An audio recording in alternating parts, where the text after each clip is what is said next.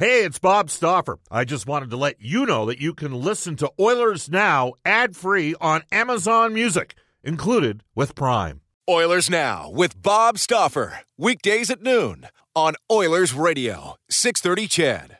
We return to Oilers Now with Bob Stauffer. Brought to you by Digitex. Service for all brands of print equipment in your office? Yeah, Digitex does that. Digitex.ca on Oilers Radio, 630 CHED. Well, they say the NHL draft starts at 3 for this year. So on that note, who's going number 3? You tell us. 630 CHED challenging you to accurately predict the top 8 draft picks this summer at the NHL draft as part of the 630 CHED NHL mock draft challenge. I will put my top 10 out on Monday. It is presented by AMJ Campbell. And beginning today, whoever can successfully pick the top 8 picks of the draft in the correct order will have a chance to win $500 cash, courtesy of AMJ Campbell. Enter your mock draft at 630ched.com, and you could be $500 richer. Do you want to mention guests on this show? Receive gift certificates to Ruth's Chris Steakhouse. Ruth's Chris, it's the greatest steak you've ever had. Follow Sizzle to 9990 Jasper Avenue. Tell Maggie, Brendan, and the staff at Ruth's Chris that Oilers Now sent you. Alrighty. In Buffalo last week for the Scouting Combine, bumped into a guy who's seen a lot of these kids play. From NHL Hockey and Rogers and Sportsnet, Sam Cosentino joins us right now. Sam, good to talk with you again. How you doing? Doing great, Bob. I love the contest because this year picking 8 in order is going to be a challenge for anybody, even those of us who get to spend the whole year working on something like this. Well, and on that note, is there... I think we all know who the first 2 are going to be. Is that a fair assessment? I'd say that's fair, yeah. Okay, so we're of the belief Jack Hughes, especially with New Jersey having that heavy American influence, and we're going to talk a bit about the Americans in a second, but Jack Hughes to the Devils, and then Capo Caco going to the Rangers. So it starts at 3. And is there a second group there, maybe 3 through 5 in your opinion, or is it wide open at 3? No, I think there's a grouping there. I think it's the grouping would be Alex Turcotte of the U.S. program. I think Kirby Dach of the Saskatoon Blades is in that group, and I think Bowen Byram is in that group. So, the way I would just handicap it right off the hop, if I'm Chicago and I'm looking at Henry Jokiharju, who got 37 NHL games. I took Adam Boqvist, who really came on with the London Knights on the second half, and especially in the playoffs. And Nick Beaudin, who's a defenseman, a good skating defenseman who plays in Drummondville, as 3 guys I've taken here in the last 2 years. That would lead me to believe that best player and that being a center would intersect for Chicago, and Alex Turcotte would probably be that guy. And I think the other 2 are interchangeable when I'm looking at Colorado at 4 and the LA Kings at 5. Okay, so you mentioned Bowen Byram, a defenseman. Colorado's just added a high-impact guy that was electrifying in the playoffs on the right side. Joe Sakic probably needs a forward, but is Bowen Byram too good to pass up at 4, do you think? Well, he might be, and if you look at Samuel Girard and Cale Makar, you got to be pretty happy with what you have moving forward there in the back end. And then you had someone like Connor Timmins, who didn't play last year and is still kind of struggling to find his way back, that if he ever finds the game that he had, with Sault Ste. Marie for Canada at the World Juniors going back to 2018, you're looking at pretty well positioned with your group of defense. So having said that, though, when that intersects, the intersection that we talked about with Chicago, a center and a forward works for you, that's something that you may very well consider. And if you're the Colorado Avalanche, you're looking at Makar having such an impact and a projectable impact here moving forward that Bowen Byram might be someone who can do that for you 2 years down the road. So now you've staggered your defense. And I think if the playoffs have told us anything, Bob, you're going to need 3 guys back there who can do the kind of things that a Makar, that a Bowen Byram does. Sam Cosentino joining us from Sportsnet, NHL Hockey on Rogers. He's part of their major junior coverage, does the Memorial Cup every year, sees all these kids play. Brent McEwen is an impactful scout for the LA Kings. Rob Blake was at the first 3 games of the Prince Albert Saskatoon series, which you called, And the performance for Kirby Dach out of Fort Saskatchewan, Alberta, specifically in Games 2 and Games 3, to me, he looked like a min amongst boys against a team full of men. Because Prince Albert was a 19. They had the older, more mature team. You saw a lot of Dach. What was your take? You know, I was impressed, Bob, because in our broadcasting Game 1, they got pumped 6-1. There were a couple of occasions there where I thought Dach had the opportunity to take the puck to the net and publicly challenged them in the broadcast. Listen, you're a big dude, man. You need to go to the net. You need to take this puck to the house. And he did that in Games 2 and 3, and I thought he was really good in both of those games. And I think those playoffs were pretty meaningful for Dach. Those viewings were particularly helpful because it's one thing when you have your book of scouts that you trust and you rely on all year. It's another thing that when you're a high-end guy, a GM, director of player personnel, that you get to see that stuff firsthand. It also adds that extra layer of reliability into what you might be doing. So I'm a big Kirby Dach fan because I know he's really super serious. He's already got good size. You know, he can. I'd like to see him shoot a bit more, but I think that's something that will develop in his repertoire. So, big fan of the player. In Buffalo, he looked like a man, too. Like, there were some guys that looked like kids. He was composed and carried himself in a fashion that was on a little bit different level. All right, so Edmonton's sitting there at 8, and we've basically boxed out 5 guys, which is not to say... I guess to me, there's no way Byram drops to 8. Unlikely either Turcotte or Dach do, but you never know. So who's in the next grouping, sort of 6 through what for you in terms of the players, Sam? So, Bob, I would say, speaking to that, Dach would be the only guy, I think, of those 3 that potentially, I don't think he gets as far as 8. So let's eliminate him. Let's start with Dylan Cousins of the Lethbridge Hurricanes, Trevor Zegras of the U.S. Under-18 program, Cole Caulfield, U.S. Under-18 program, Philip Broberg, who had a real good end of the season at the Under-18s with Sweden, and a guy who's grown, I think, since the final rankings in terms of height and weight by I believe, an inch. So those are some of the names you'd be looking at there. Peyton Krebs, I think, would also be in the mix in that spot, and maybe a guy like Victor Soderstrom, the defenseman out of Sweden. So there's 5 or 6 names, honestly, Bob, that it'd be tough to pinpoint one. And some of that decision might be made ahead of you. Well, and so, you take a look at Buffalo having the number 7 pick. A lot of people think they're looking at a center. Of course, they got Rasmus Dahlin last year. They still have Ristolainen, so they got a left and right shot option there. But they've had success drafting out of Sweden, which circles back to Broberg. And then you have the Detroit Red Wings at 6, Steve Yzerman. The Red Wings organization historically, they're right there for that U.S. development, that national development program, right, Sam? So it's going to be, is that a place where Zegras goes? I did get the sense that Cousins, and you could maybe shed some light on this for me. Did you get the sense that he might be sliding a bit when we were in Buffalo? Yeah, I do. I totally get that sense. Outside of 10, I don't think that happened. But a guy who probably right up until the midway point of the year, and maybe even into April, would have been considered a surefire top 5. For whatever reason, recency bias tends to play a factor. And again, it's what we talked about, Bob. A lot of times when you get to the under-18s, general managers know the fate of their NHL team. They're not with them anymore, so they get out in the scouting trail. And so when you're looking at a guy like Golden's another name we need to talk about, but when you're looking at certain guys, you want to see what they do in person. So Dylan Cousins at the under-18s wasn't particularly strong. Having said that, you should already have a really good book on the player based on Canada-Russia, based on when he started in the playoffs 2 years ago as a 15-year-old, based on an 80-plus point season with Lethbridge, so on and so on. Your book should be good enough to kind of delineate that recency bias to a certain extent. All right, and that's an important qualification because one of the narratives that was in Buffalo, and you'd be the first to admit to this, the American program is built to win that tournament. Is that fair? Well, I would say they should have won everything that they touched this year, based on pure talent alone, and that didn't happen for any of their tournaments. Right. So they don't win, but it's not seen as a failure. It's seen as a character builder for their group. Conversely, Cousins received some criticism for his performance in the medal round. And, for the Canadian guys, their definition of success is a Memorial Cup. That's what they're playing for in junior hockey. So I do think you talk about the recency bias in terms of the importance of the U18 tournament.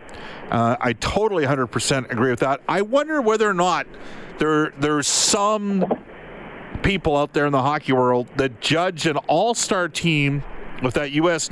National Development Program maybe differently than they're judging, a kid like Krebs coming out of Kootenay who had a terrible team, or a guy like Cousins who had a tough performance in the final couple games at the U18. That is a thing, but let's break down some of the individuals. You look at Cam York, for example, okay? Yeah. I thought he was great at the under 18. You look at 14 goals for Cole Caulfield. I mean, that's a ridiculous number of goals. Yes. You look at Jack Hughes. Now he's got the 2-year record. So individually, sure, those guys performed well, yet the team didn't. But when you look at Canada didn't medal. And then if you still have players that don't perform well, it's kind of like 2 knocks against you as opposed to just 1. Where in the U.S. case, some of the individuals actually performed well, yet their team didn't win, and they should have. Yeah. So there's so much to take into consideration there. You're trying to find apples to apples as much as you can, but that's what makes this so difficult. Kids playing in Sweden, playing against men. Kids playing in Finland against men. Kids playing in the CHL. They're playing against USHL. They're playing against college kids. Some are playing against high school. How do we find that apples to apples comparison? That's the real challenge that these guys have. Yeah, absolutely. We're joined by Sam Cosentino from Sportsnet. Sam, you mentioned the 2 Swedish defensemen, and Broberg. I mean, he was here last year for the Hlinka Gretzky. I know there were several people, some of whom are no longer in the Oilers organization, that loved him last summer. Then he had kind of a tough year, right? But then he closed it out in style. Was he the MVP of the U18 top defenseman of the time? He had a great finish with Sweden. They won the gold medal. Has he moved back into the top 10 for you? No question. And I was a guy who had him squarely placed in that probably 14 to maybe 20 range for a good chunk of the season, other than what I witnessed with my own eyes being at the Hlinka Gretzky in April. At that point, he wasn't on anyone's radar, Bob. Okay. But the tournament he had, everyone said, all right, this guy's a surefire top 10. Let's see what he does. So he goes back. He ends up getting sick a little bit. He ends up bouncing between the men's league and the under-20. He takes off for the World Juniors. I don't think there was at any point in the regular season where he had a chance to settle in and play the same game that he played at the Hlinka Gretzky until we got to April in the under-18. Comfortable back with his peer group. Was a guy who knew exactly what his role was. A guy that they knew they had to lean on to score, which was a lot different from some of the things that he had to do bouncing between the under-20 and the Allsvenskan and the SHL and so on, which is a real challenge for a guy because you start to question, what am I good at? What are my best attributes? And how am I going to play to that? Or do I have to adjust my game based on the team I'm playing on? So really, really challenging middle part of the season for Broberg. But I love the bookends, no question about it. Yeah, and give us a scouting report on him. What does he do well? First of all, he's a great skater. I mean, he skates like the wind. He's got size, so you're going to like those things about him. I think there's some room for improvement in terms of his upside, in terms of his puck handling skills and his hands. But he's a guy who can literally break the puck out by himself without any issue. He's a guy who thinks the game really well. So in situations where it's time to jump up on the rush, he has a real good knack of when to do that and when to kind of just hang back. Defending, I think it's those good feet that help him do that in terms of getting back quickly on retrievals, processing the game once he gets the puck, and making that quick play, either deciding whether to skate the puck out or make a good solid first pass. So there's a lot to his game. It's multidimensional, no doubt. What has happened to Podkolzin? Nothing's happened to him. His contract is what happened to him. And he's one guy, Bob, that I mentioned to you 2 minutes ago, and I'm glad you brought his name up because I think he's a huge wild card inside of that top 10. In my personal opinion, I'd have him placed as the third best player in this draft. I really do. I don't think there's any holes to his game. But again, a guy whose numbers were absolutely brutal in the regular season, whether he's with MHL, the VHL, or the KHL. However, World Junior A Challenge was so good, they had to invite him to the World Juniors. He didn't put up points at the World Juniors, but he played in Russia's all their important minutes, all their D zones, all of those important situations, he played for them as an under-8. That doesn't happen with that Russian coach very often. And then you look at his Olinka Gretzky, where he tied for the tournament lead with 11 points. He got off to a great start. Now, the contractual situation, I don't know if that's something that can be bypassed. Apparently, it's 2 more years. Some I've heard he has to play the 2 years out. Others I've heard there might be a way out of it.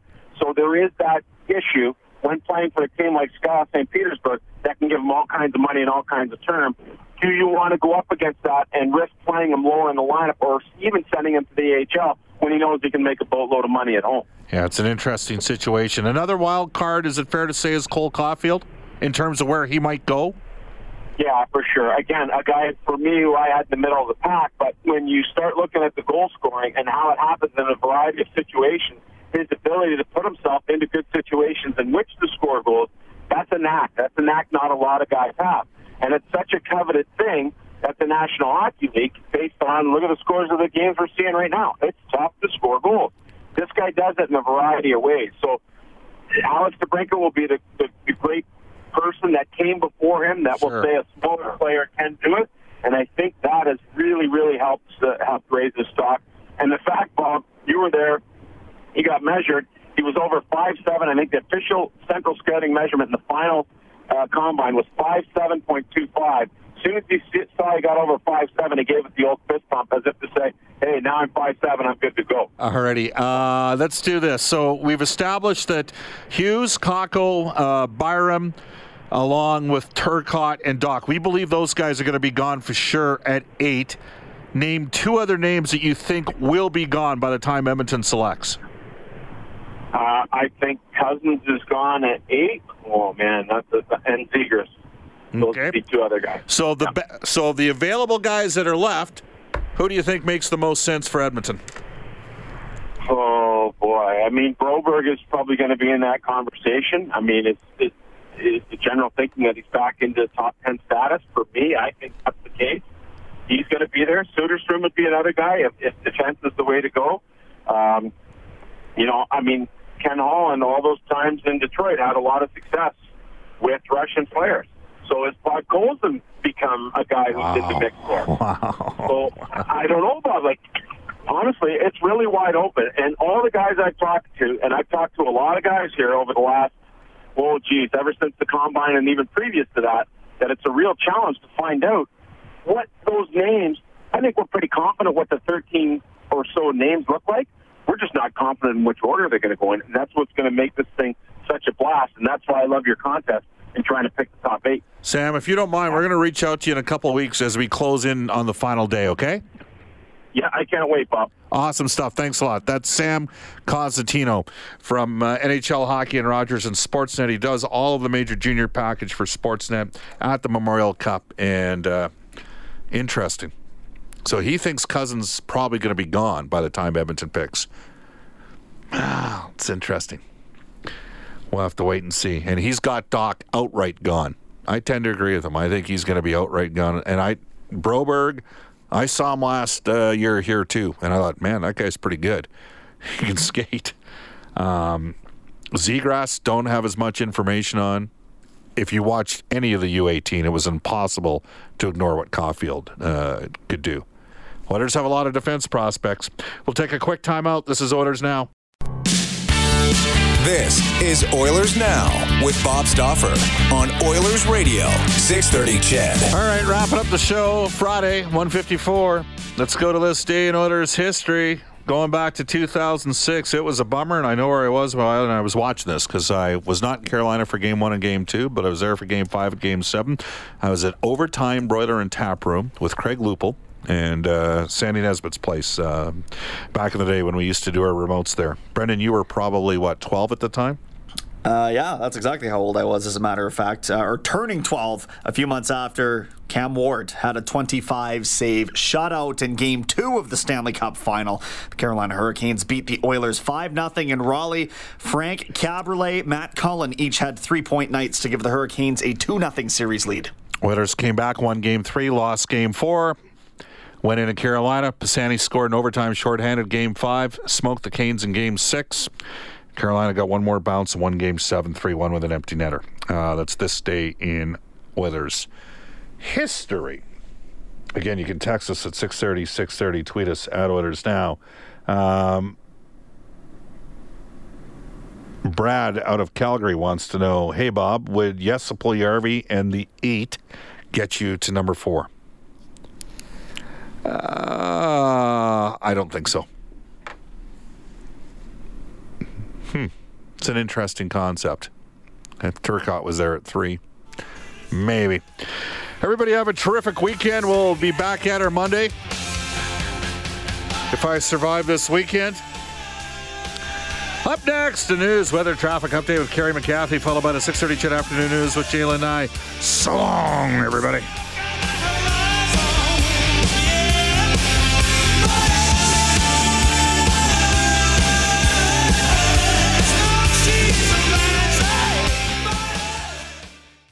Oilers Now with Bob Stauffer. Weekdays at noon on Oilers Radio, 630 CHED.